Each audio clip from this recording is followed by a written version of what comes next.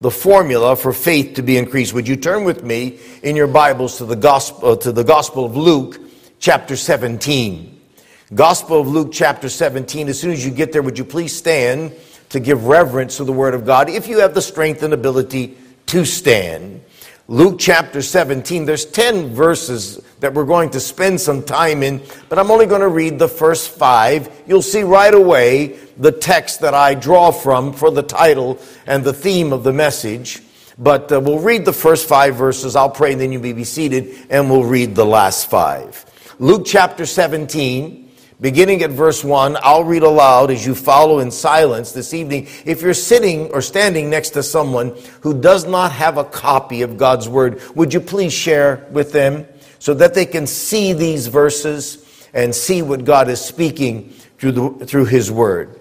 Luke chapter 17, beginning at verse 1, then said he, that's Jesus, unto the disciples, it is impossible, but that offenses will come. But woe to him through whom they come. It were better for him that a millstone were hanged about his neck and he cast into the sea than that he should offend one of these little ones. Take heed to yourselves. If thy brother trespass against thee, rebuke him, and if he repent, forgive him. And if he trespass against thee 7 times in a day, and 7 times in a day turn again to thee, saying, I repent, thou shalt forgive him. Now watch verse 5. That's smack dab in the 10 verses that we're focusing on. And the apostles said, Lord, increase our faith. Let's go to the Lord in prayer and ask him to bless him. Please join me silently in prayer, especially if there's someone here that's lost, that doesn't know the Lord Jesus Christ, that they would be saved. Father in heaven, we bow before you again tonight, as we have done throughout the week. You've met with us in the chapel services and in the evening service, presentations, testimonies. You've met with us. We know it's you. Nobody else can take any credit for it. You are the one who's to be glorified. You are the one who's to be honored. You are the one who's to be magnified. And here we come again. We're needy people. I'm a needy preacher. Father, I'm feeble. I'm handicapped. I'm inept. I cannot do the task that is before me without you. And so I'm asking, God, that you'll take control of my heart and my mind and my tongue, and help me to say those words that you want me to say by the unction of the Holy Ghost that's in me and on me.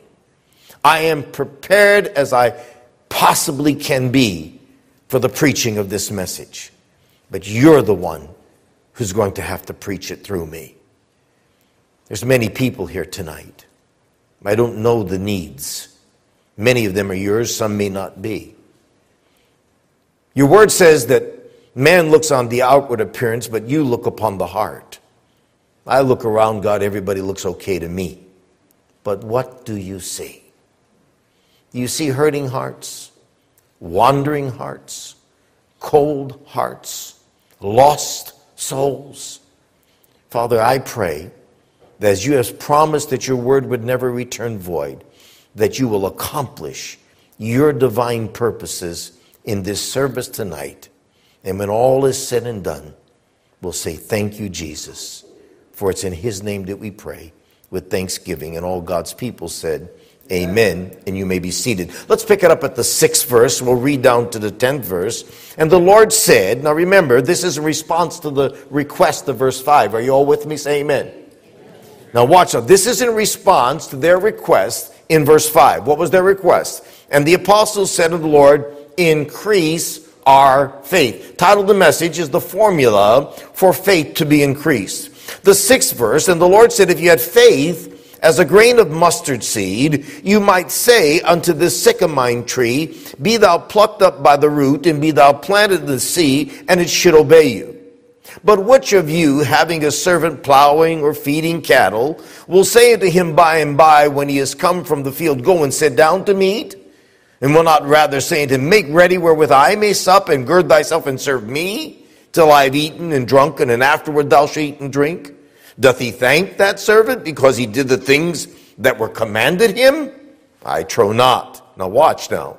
So likewise ye, when ye shall have done all those things which are commanded you, say, we are unprofitable servants. We have done that which was our duty to do.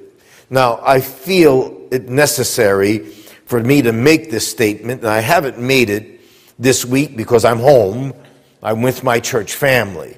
But there are people in the auditorium that have never heard me speak. And you all know this. I'm a very enthusiastic preacher. Amen. I don't apologize for it. It's the way God wired me. But sometimes people get offended at my enthusiasm. So if my enthusiasm offends you, please don't pay attention to me. Pay attention to God's word and the preaching of his word. That's kind of like a disclaimer, you know. I have a red letter edition of the Bible. That's not a big deal that I have a red letter edition of the Bible. But a red letter edition of the Bible means that everything that Jesus said that was put in Scripture on earth is in red. And if you read those 10 verses in a red letter edition of the Bible, there's only one verse that's in black print. And that's in verse 5. Sandwiched in between these 10 verses is a request of the apostles. Now, I already said it this week that I am a contextual preacher. I believe in studying the Word of God in context and preaching the Word of God in context. We get into trouble when we don't.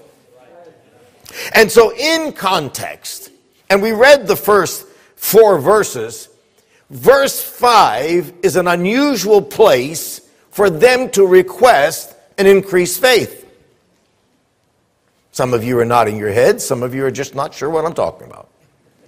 Why? Because he's talking about forgiveness in the first 4 verses. Now, so I can't preach this message unless I cover the first 4 verses. It would not be contextual. Their request for an increased faith was in an unusual place. There were many other times that I think the apostles should have cried out for their faith to be increased. How about when they were on the ship and they were in a storm and they were afraid? You remember?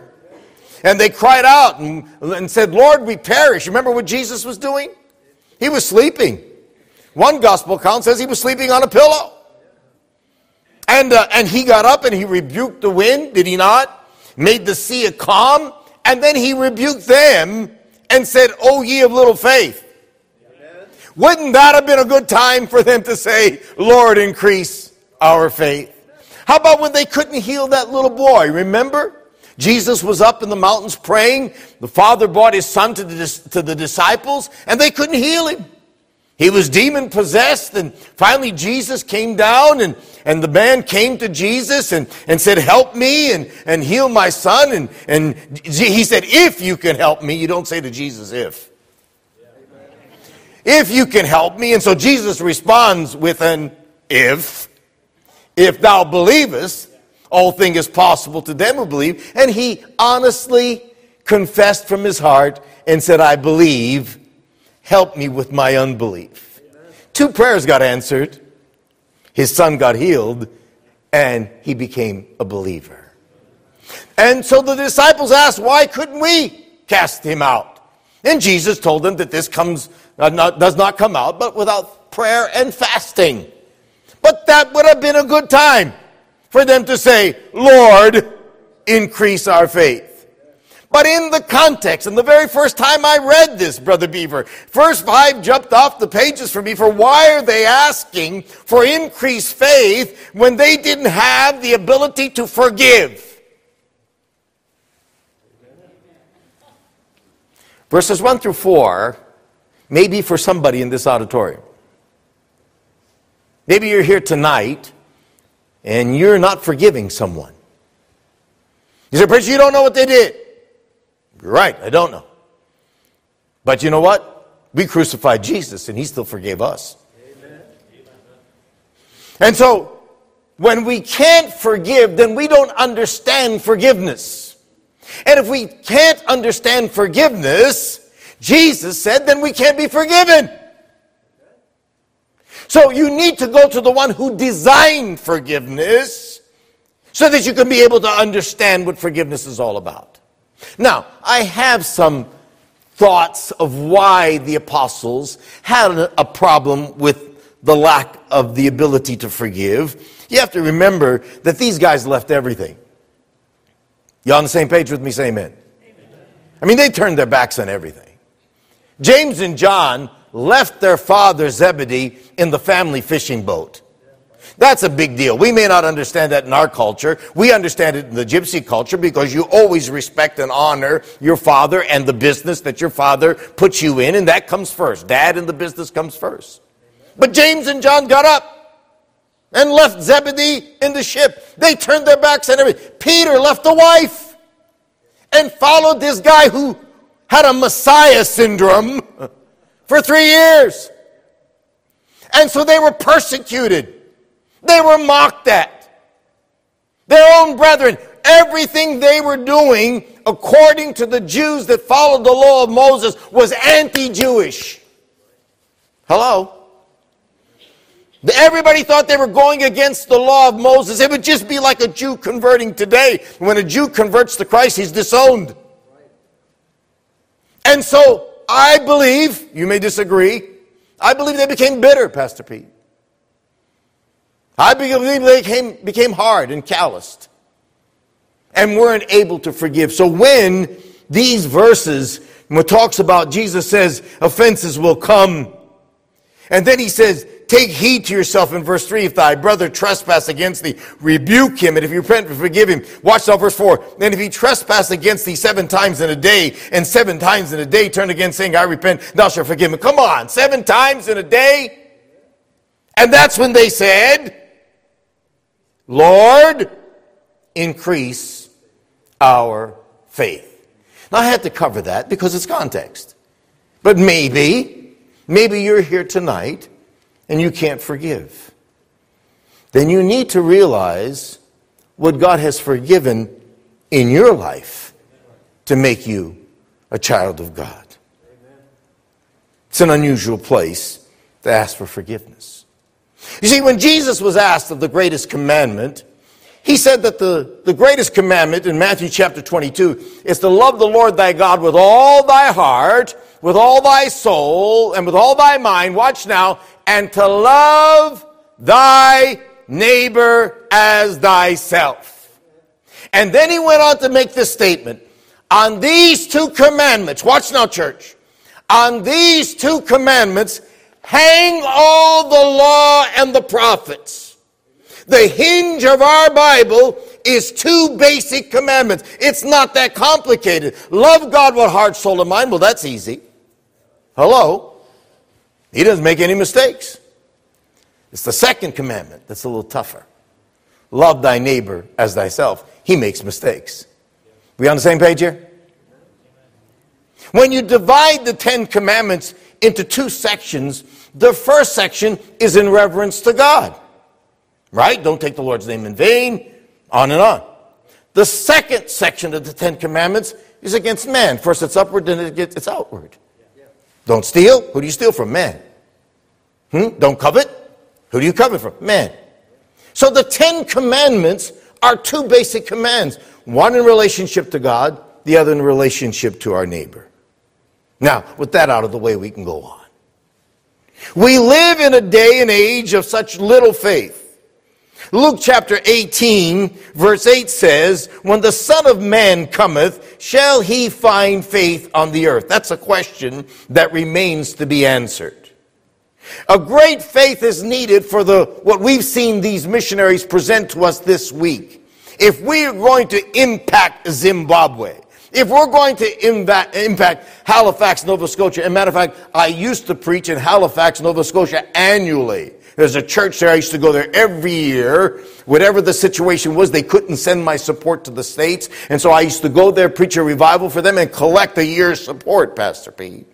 It was sweet. And Halifax is an international city.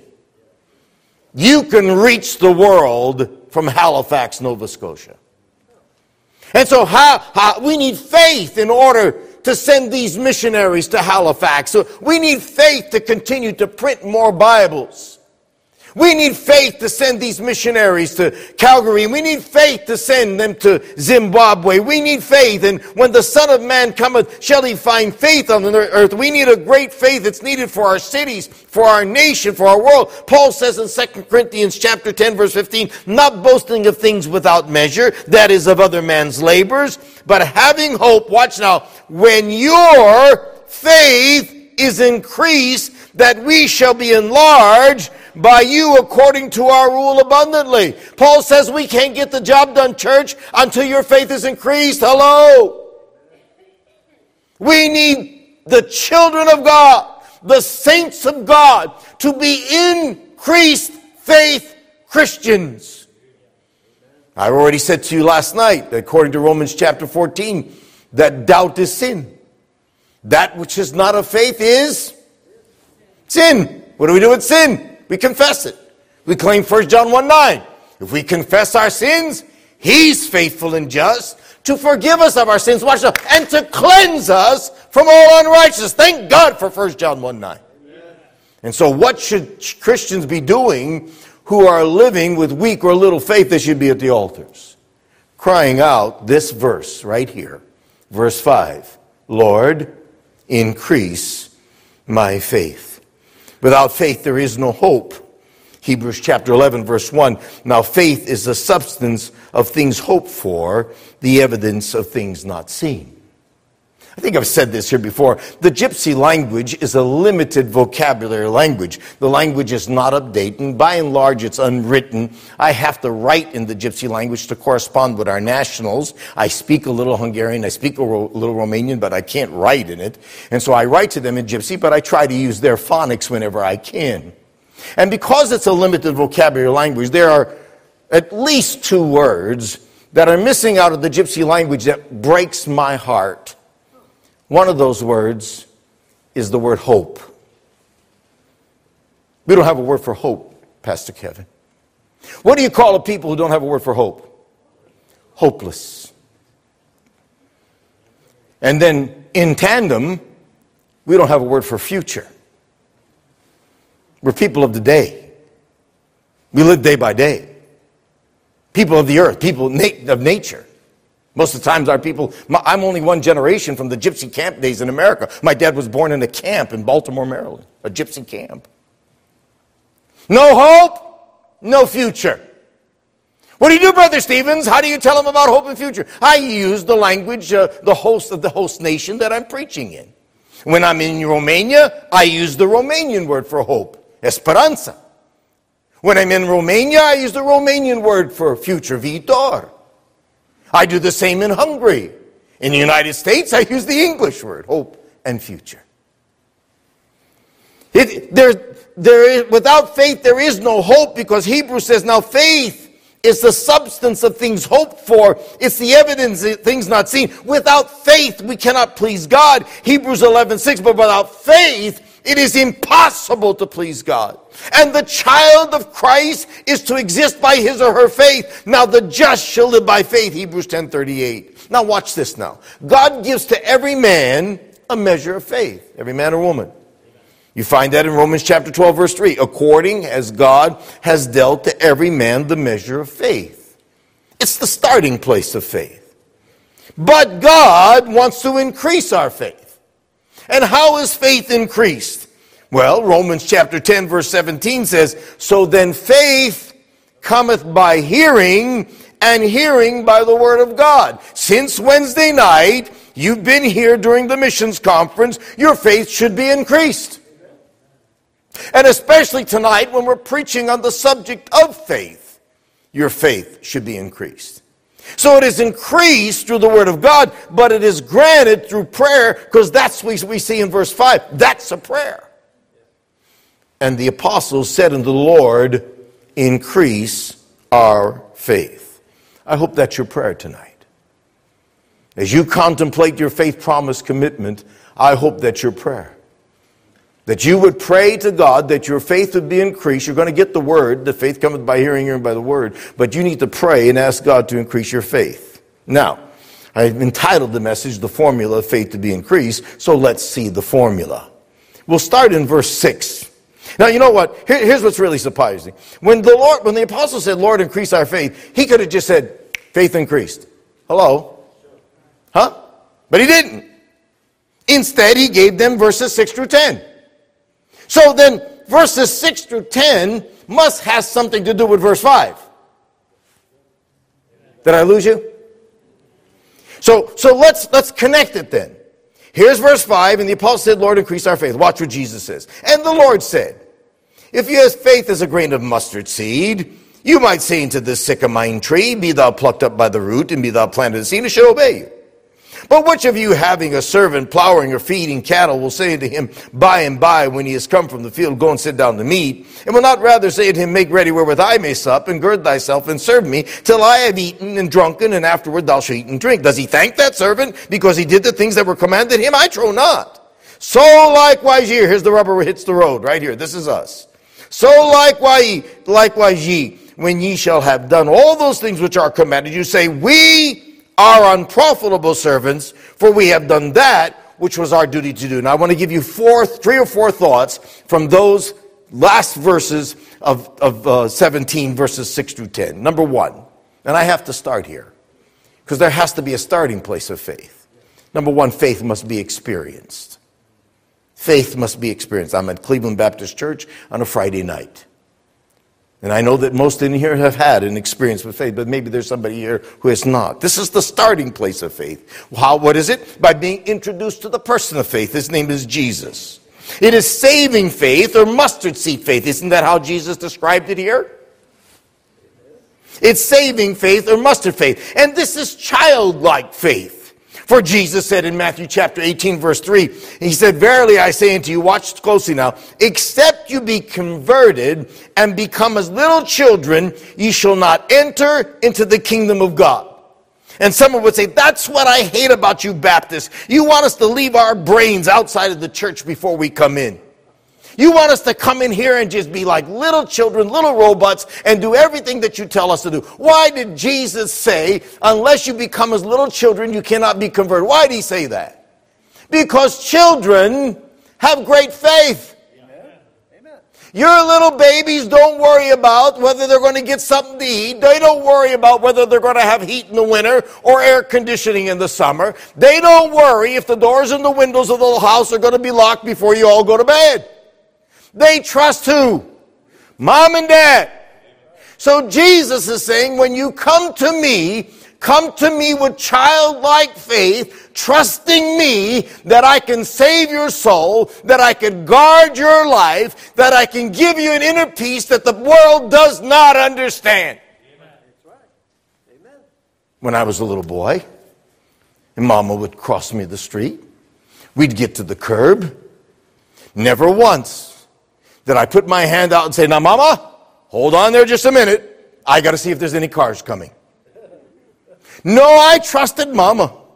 That's the one who fed me. That's the one who clothed me. That's the one who put me to bed. And so when I put my hand in Mama's hand, I trusted her that she was going to get me safely to the other side. And when we put our hand in the hand of the Master, the Lord Jesus, we can trust him that he will faithfully get us to the other side. Amen. The question is, have you put your faith in the person of Jesus Christ? His death, his burial, his resurrection. The burial of Christ, the death of Christ proves that he was a man. But the resurrection of Christ proves that he is God. Have you trusted him? Quit trying to figure this salvation thing out. I heard one evangelist say that he got saved and he spent the rest of his life learning what Jesus did for him. We haven't touched the hem of the garment, have we? And so many times we come with a logical mind, trying to figure it out. But Jesus said that we must come with the heart. Romans chapter 10 verse 9, that if thou shalt confess with thy mouth the Lord Jesus and believe in thine heart that God has raised him from the dead, thou shalt be saved. And you might say, well, I believe him in my heart. Well, then we have to understand what the heart really is. He's not talking about the muscle that sends the blood through our vascular system. The heart is the real you. It's a trinity. There's three components to the heart: the seat of your emotions, the seat of your intellect, and the seat of your will. That's the real you. And many people, Pastor Pete, they come to the gospel with a logical mind. They come intellectually. And they intellectually get saved because they got the information. Well, I got news for them. They're not saved. Some people come emotionally. They have an emotional experience. Their emotions are stirred. They think the tear has saved them. And I'm not against tears. But those who claim to be emotionally saved, they're not saved. Now I want you to listen to this closely. The logic is involved because the gospel enters the ear. You ever heard this phrase? You can't get a man's heart until you get his ear. Because the gospel enters here. And then the mind digests the information of the empty tomb, the resurrection of Jesus Christ. But watch now. The gospel is a very emotional story by the design of God. Some will say, Brother Walter, you're too dramatic when you preach about the cross. Oh, really? It's a pretty dramatic story by the design of God. It's meant to touch our heartstrings, that we see the perfect Lamb of God, the spotless Lamb of God, who came and drank in the sins of the world and died for you and I on Calvary's cross. It's an emotional story. When I think about the crown of thorns upon his sacred brow, when I think about the Roman cat of nine tails, that whipped his back, when I think about his beard being pulled, and the spittle on his face, and the nails in his hands and his feet, crucified on a cross and hanging on that cross, he cried aloud and said, Father, forgive them, for they know not what they do. It's emotional. Yeah. But some people get emotional saved, they're not really saved. You see, the three components of the heart have to work in unity. When the mind says, the intellect says that's true, the heart is stirred and says it's true, there needs to be an act of the will. When the will agrees with the mind and the emotions, and the will says, I want what my mind is telling me, I want what my emotions have agreed to, and we accept the Lord Jesus Christ and make a decision to open our heart. It's not that muscle that flows the blood to our vascular system. It's the real you. Amen. The seat of your mind, the seat of your intellect, the seat of your emotions, and the seat of your will. You must be born again, Jesus said. And he said that to a very religious man who knew the Bible like the back of his hand. And he said in John chapter 3, verse 3, he said, Verily, verily, truly, truly, I say unto you, except a man is born again, he cannot see the kingdom of God. You say, I don't quite understand that born again stuff. Well, you better, because without it, you're not going to see the kingdom of God.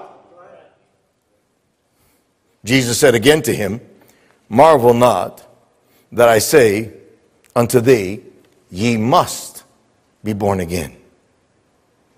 Now, we have to get that out of the way, because that's where faith starts. But even mustard seeds are expected to grow. You see, this wasn't the first time that Jesus talked to the disciples about the mustard seed. Don't lose your place in the 17th chapter of Luke, but go to the 13th chapter of Luke. Just a few chapters before.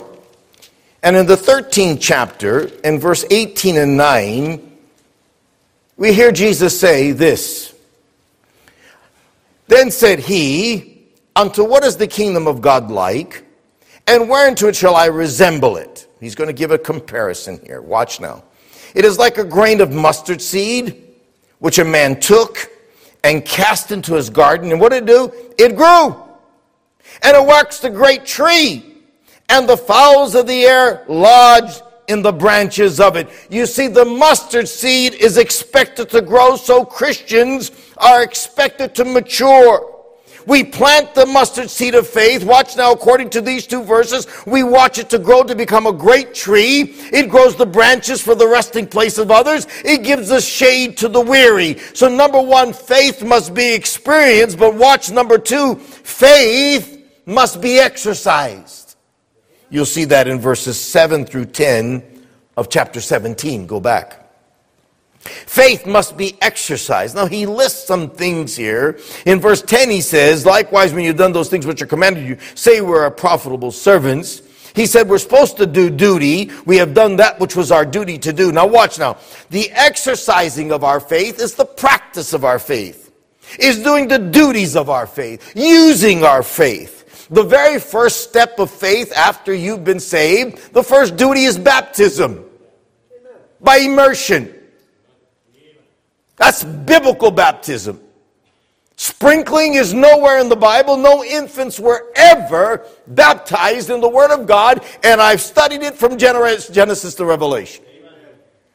You have to be a believer. And those who have experienced faith, their first duty is baptism. Well, what is baptism? Baptism is, and there's a baptismal tank back there, believe it or not. We got some water, though. Baptism is symbolic. Jesus said that Paul said we're supposed to be buried in baptism. When we go into the water and we put our head back, it symbolizes the death of Christ. When we go under the water, it symbolizes the burial of Christ. When we come up out of the water, what does it symbolize? The resurrection of the Son of God, the Lord Jesus. By design, when I'm baptized, I'm telling the church, this is what I believe, the death, burial, and resurrection of Jesus Christ. It's by Jesus' design. And he said for us to go into all the world, preach the gospel, baptizing them in the name of the Father, the Son, and the Holy Ghost. We're exercising our faith. That's what he's telling them. You've asked for increased faith, didn't they, in verse 5? Yes. So here's what you got to do. In order for your faith to be increased, you need to do the duties of faith. That's what verses 6 through 10 is talking about. Help me, church. So baptism, church attendance. If you're not a member of the Cleveland Baptist Church, you're born again. If you've never been baptized, see Pastor Pete. I'm sure he'll arrange it. Not tonight, because that thing there. And then once you're scripturally baptized, you can be a member of the church. Church membership, prayer and Bible study. I had my Pakistan Bible study this morning. It's usually at 7:30 in the morning, but because of the time change, now it's 8:30 in the morning. It's 5:30 in the evening in Pakistan. And sometimes it's 6:30 in the morning. I want to do it in my pajamas, but it's a video. And we had 25 in attendance in our Gypsy Pakistan Bible study. And you know, it's such a wonderful thing, Pastor Pete, to watch these gypsies in Pakistan flip through the Word of God, looking for the verses. Such a blessing. Church attendance and membership, prayer and Bible study. Witnessing our faith is a duty of faith. Tithing, giving of our income to the work of the Lord, giving to faith promise is part of the duties of faith. Like, I think I got 2 amens out of that, but that's okay, I'll let it go. Did you hear the joke about the dollar bill and the $50 bill and the $100 bill having a conversation? You ever heard that story? And so the $50 bill, the $100 bill, and the dollar bill, they're talking. And the dollar and the $50 bill says to the $100 bill, $100 bill, where you been? What you been doing? And the $100 bill says, I've been all over the world. I've flown in the largest jets. I've stayed in the finest hotels. And I've eaten in the finest restaurants. And the $100 bill and the $50 bill say to the $100 bill and the dollar bill say to the $50 bill, $50 bill, where you been? And the $50 bill says, I've been all across America. I've stayed in some good hotels and I've eaten in some good restaurants. And the $100 bill and the $50 bill say to the dollar bill, where you been? And the dollar bill says, church, church, church. That's all I ever see is church.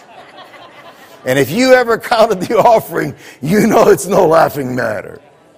Sometimes we tip the waitress at Cracker Barrel more than we give to the house of the Lord. Shame on us. Giving is part of the duties of faith. So number 1, we said that faith needs to be experienced. Number 2, according to the response to their request in verse 5, that we need to do the duties of faith. How exciting doing the first duties of our faith. I remember when I wrote my first tithing check. Pastor Pete, what an honor. I wanted to make the check out to Jehovah. To write that tithing check, say, I get to give back to God. I owe him so much.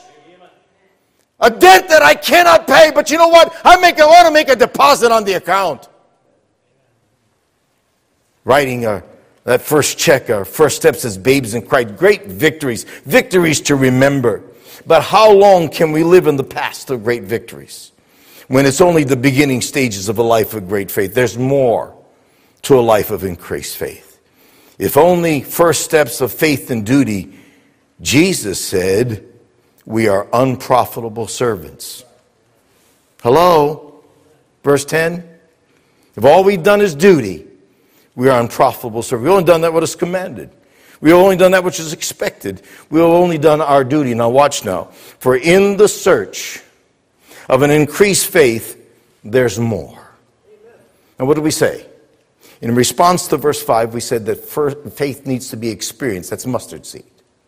Number 2, we said faith needs to be exercised. That's doing the duties of faith. That's basic Christian life, by the way. But number 3, and this is the point that separates the Christian men from the Christian boys. Faith needs to be extended. This is the faith that goes beyond that which is explainable. It caused Peter to cast his nets after a bad night of fishing because Jesus said so. They fished, they toiled all the night, Peter said, and they've caught nothing. Peter was a professional fisherman. He knew when the fish were biting and when they weren't. And he was done. Matter of fact, the Bible says that their nets were clean and hanging out to dry. They were ready to go home. Peter was going to go home to Mama with breakfast. She was waiting for him with bacon and eggs. No, wait a minute. He's Jewish. He don't eat bacon. But because Jesus said, cast your nets on the other side. Now we know Jesus said nets, plural. And Peter only cast the net. And we're always hard on Peter because he only cast the net. But you know what? He cast something. Maybe you need to cast something on that faith promise card. It may not be nets, but by faith it might be a net. Because Jesus said so. This is Joshua walking around Jericho's walls with a mighty army. And God says you're going to drop that wall with horns and with trumpets. This is Gideon fighting a war with trumpets, lamps, and pictures. This is what the Bible calls deep water faith. Psalm chapter 107. If you want to go there, it's in my outline. I'm going to get there before you. Psalm chapter 107, verses 23 and 24. And you need to learn Psalm chapter 107. It's a wonderful chapter. You'll find yourself somewhere in Psalm chapter 107. It's like a mirror. But watch what the Lord says. They that go down to the sea in ships. It's Psalm chapter 107, verse 23 and 24. They that go down to the sea in ships, that do business in great waters. Watch now, verse 24. These see the works of the Lord and his wonders in the deep. The word wonder and the word miracle is the same. You know what, church? There are no miracles at the shoreline. It doesn't take any faith to stay on the shoreline. Because when the winds blow and the rains fall and the water begins to rise, you can run home to mama. But it's out in the deep water of faith that we see the wonders of the Lord, the miracles of the Lord, when he suspends the natural to perform that which is the supernatural. I'm going to ask you, church, when's the last time you saw a miracle in your life? We saw one last night, didn't we, Pastor Pete? $50,000.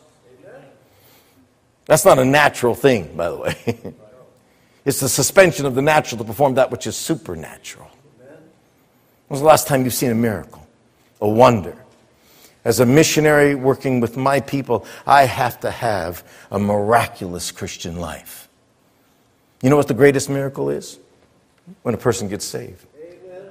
It's the suspension of the natural to perform that which is supernatural. For the natural man receiveth not the things of God, neither can he know them, neither can he discern them. It's when the natural man becomes supernatural, being regened with the genes of God. They that go down to the sea in ships that do business in great waters, these see the works of the Lord and his wonders in the deep. A famous man once said, you cannot swim for newer horizons until you have courage to lose sight of the shore. Faith promises about you losing sight of the shore. It's about getting out into the deep waters of faith where you can't touch bottom. You say, preacher, I know what you want me to do. You want me to just jump out there like these missionaries are doing. You want me to just jump out like this family going to Halifax, Nova Scotia, or the family that's going to Zimbabwe. You want us just to jump out there. Well, if God tells you to do it. But there's another way to get out there. One step at a time. Hello. That's how Ezekiel got out into the deep water. Remember?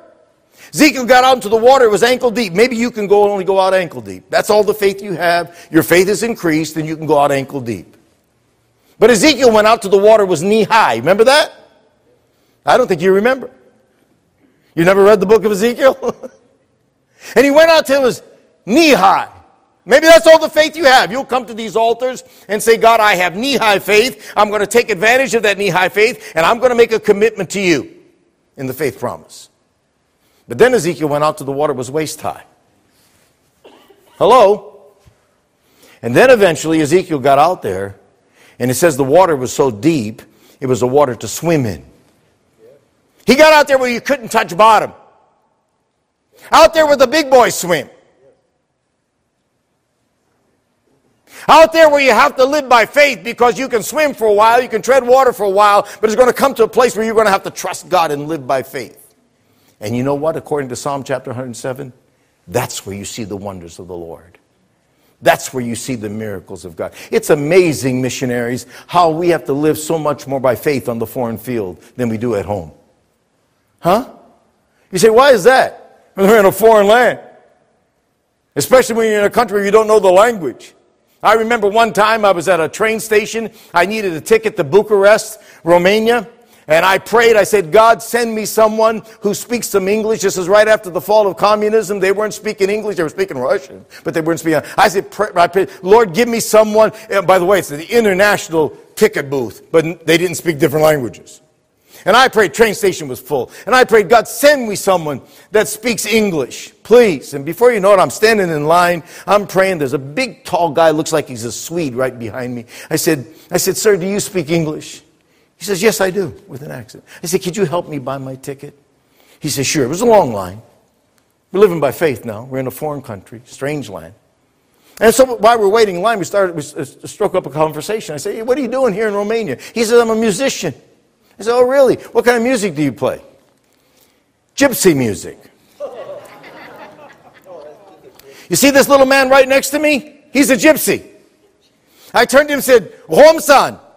That means, are you a gypsy? He said, Homsan. He told me he is a gypsy. God didn't just send me an English speaker. He sent me a gypsy speaker. That's a wonder in the deep. Hello. Amen. Amen. Wouldn't you like to see miracles like that in your life? I can go on, preacher, pastor, I could go on and on all night long with miracles like that.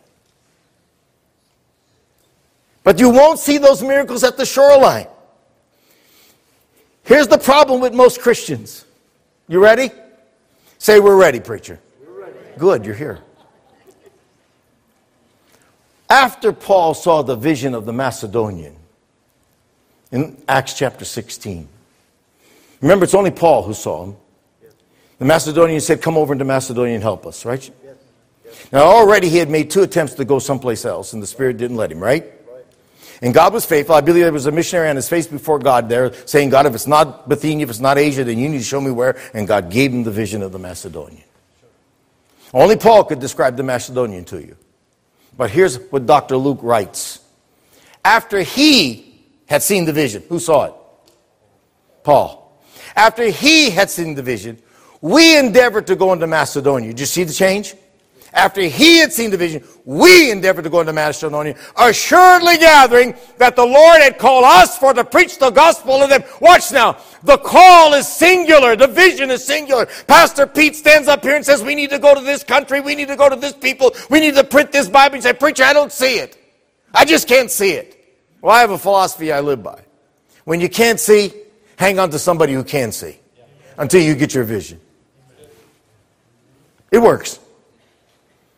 And so Luke says that singular vision became plural after he, we, us went into Macedonia. Now watch. Here's the problem with most Christians. You ready? They still have their boats tied to the dock. Because right after the Macedonian vision, here's what Luke writes. Therefore we loosed from Troas and came with a straight course to Samothracia. And the gospel entered Europe for the first time. Do you know how the gospel came here? From Europe. because of that Macedonian caller. Faith not only needs to be experienced, faith not only needs to be exercised, but watch now, faith needs to be extended in this day and age in which we live. We need some extended faith, Christians. It's not going to happen until God's people come on their knees before the Lord and say what the apostle said in the 5th verse of Luke 17, Lord, increase our faith. Could you imagine what kind of an army we would have in our churches if they were packed with increased faith Christians? Pastor Pete, you wouldn't have to twist anybody's arm for the faith promise. They wouldn't need a card. They would just put it in the offering plate. This is faith and above and beyond the call of duty. Church attendance can become duty, doesn't have to be. Giving and serving can become duty, doesn't have to be. Winning souls can become duty, doesn't have to be. This is stretching your faith because this is faith above and beyond human comprehension. As Proverbs chapter 3, verse 5 and 6 says, trust in the Lord with all your heart and lean not unto your own understanding. In all your ways acknowledge him and he shall direct your pass. This is more than mere duty faith. This is church not just on Sunday, but every time the church doors are open. This is not this tithes and offerings. This is what the Bible teaches as second mile faith. I don't want you to lose your place in Luke 17, but very quickly, I want you to go to Matthew chapter 5. I want you to see it.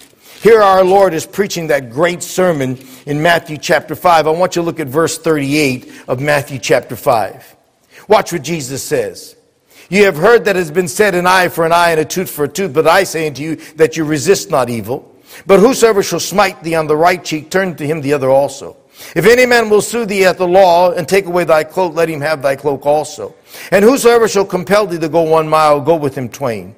Give to him that asketh thee, and from him that would borrow of thee, turn not thou away. You have heard that it had been said, thou shalt love thy neighbor and hate thine enemy. But I say unto you, love your enemies. Bless them that curse you. Do good to them that hate you, and pray for them which despitefully use you and persecute you. Watch now, verse 45. That ye may be the children of your Father which is in heaven. For he maketh his sun to rise on the evil and on the good, and sendeth rain on the just and the unjust. For if you love them which love you, what reward have you? Do not even the publicans the same? Verse 47, if you salute your brethren only, what do you more than others? Do not even the publicans also? Now watch verse 48. Be you therefore perfect. You know what that word perfect means? Mature, complete, and a whole. Be ye therefore perfect, even as your Father which is in heaven is perfect. This is second mile faith.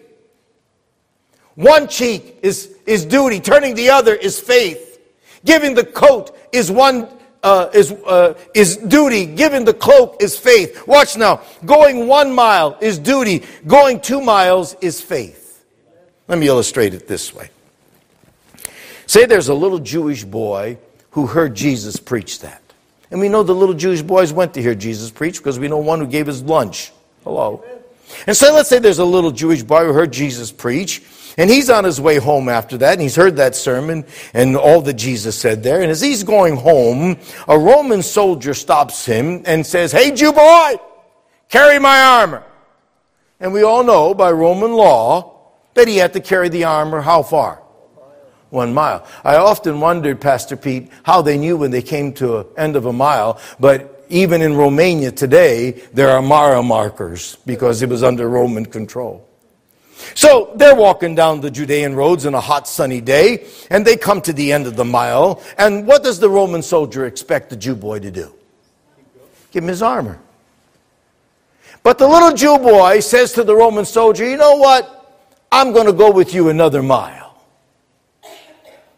And the pork-eating Roman says to the Jew boy, why are you going another mile? Do you think he might have told the Roman soldier about the sermon that he just heard? Huh? See, in the second mile, you'll have the opportunity to show your faith, and you'll have the opportunity to share your faith. We need second mile Christians who are willing to go above and beyond the call of duty. The extended faith Christian does more than duty because he is an extended faith Christian. I need to finish. There's a bonus to all this. First, we said faith must be experienced, need to be born again, need to be saved. Faith must be exercised, doing the duties of faith. Faith needs to be extended. That's faith above and beyond the call of duty, doing the unexplainable out in the deep waters. But there's a bonus to the extended faith Christian. You will see the evidence of your faith. An increased faith Christian will see the evidence of the faith because you will see God doing miracles in the deep waters of faith. But here's what also you will see. You will see your liberty in Christ doing the unusual. Because the first mile is the law, but the second mile is liberty. The tithe is already calculated for you. You don't need a calculator, a piece of paper, and a pencil. But watch now. Faith promise is liberty. It's between you and God and nobody else. You will see your love for Christ, as did Abraham in giving of his son Isaac as a sacrifice to the Lord. Do you know we don't know what Abraham was thinking until we get into the New Testament? Abraham thought that God would raise Isaac from the dead after he had given him as a sacrifice. He had all intentions of the world to give Isaac as a sacrifice. What do you think Abraham might have been thinking coming down that mountain? Man, I must really love God. You will see the works and wonders of God in your life. In your church, your community, your nation, in your world. You will see your obedience to Christ and your faith will be increased. And our prayer tonight should be, as the apostles cried out to the Lord, Lord, increase our faith.